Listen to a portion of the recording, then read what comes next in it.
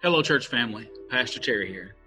I'm glad that you are joining in with us from time to time on social media and Facebook and things to hear the Word of God. And maybe you're listening to it through a podcast, but you're hearing God's Word, and that's what's important to us.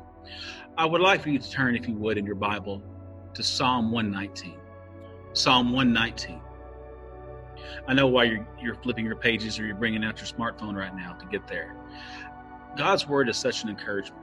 And it doesn't take a time like this for it to be encouraging either. But it sure is close and sweet to us right now. So let's cling tight to it, church. Psalm 119, verse 48. I reach out for your commands, which I love, that I may meditate on your decrees. Remember your word to your servant, for you have given me hope. My comfort in my suffering is this: your promise preserves my life. The arrogant mock me unmercifully, but I do not turn from your law. I remember, Lord, your ancient laws, and I find comfort in them. Church, when times come like these, or when times come like any other situation or struggle we're going through, the first place we turn should not be toward the so-called experts on TV or anything like that. The first place that we should turn should be to the Word of God itself. Because in the Word of God, He speaks. In the Word of God, He speaks to you and to me directly. Many people are waiting for some magical sign from heaven, but God has already handed it to us in His Word. God has already given us all that we need in His Word. He speaks to us, and He's speaking to us today, right now. I reach out for your commands, O Lord. I reach out for your commands, and I get them in my hands, and I hold them tight.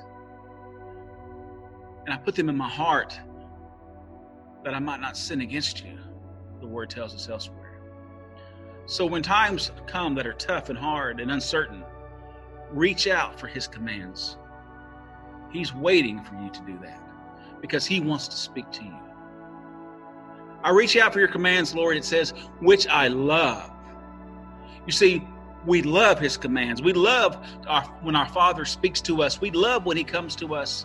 And He has a word just for us. And it's in His Word. It's in His Bible. We reach out for His commands because we love Him. And because we love Him, we love His Word.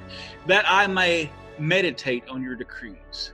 What that is telling us is that not only do we read the Word, but we stop from time to time and we slow down enough to understand what He's saying to us. The Holy Spirit indwells each child of His. And He will tell us what He's trying to say. The word may seem unclear at first, but meditate, stop, think, dwell upon what the Word of God has for you. Meditate on His decrees. And then remember His word. The word to His servant, the word to His children, because He has given us hope. As children of God, we are not as those who have no hope. We have hope in Christ. And hope in His promises, and hope in all that He's said and done, and all that He will do. He's not done yet. He's not done yet. So we love His commands. We reach for them. We meditate on them because His word to us gives us hope. And our comfort in suffering is this, that His promise and His promises, they preserve our life. They preserve our life. You see, His word is true yesterday, today, and forever. It's for us now as much as it was then, and it'll be for us tomorrow as much as it is for us today. His word is true. We reach for them. We love them. We meditate on them. They're for us to give us hope. And in our time of suffering, they preserve us. They preserve us. You see, the arrogant mock, the word says, and they mock us unmercifully. They laugh at us. They chuckle when we hold our Bibles. But they are the fools. God loves you. And the word says that we will not turn from His laws.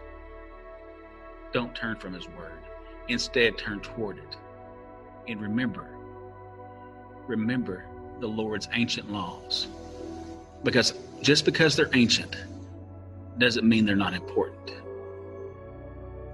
Church, reach for His commands. Love His commands. Meditate on His decrees. Remember that he gives us hope through his word. Our comfort is found in the fact that he preserves our life. And no matter how much the world may laugh and mock, he is our King, he is worthy of our praise, and he is worthy of our adoration. Remember his ancient laws. Make them contemporary. Live them today. We can't afford to live any other way, church. God is real, and he loves you, and he loves me. Meditate on that today. Meditate on that. It's been a blessing, church. See you again soon.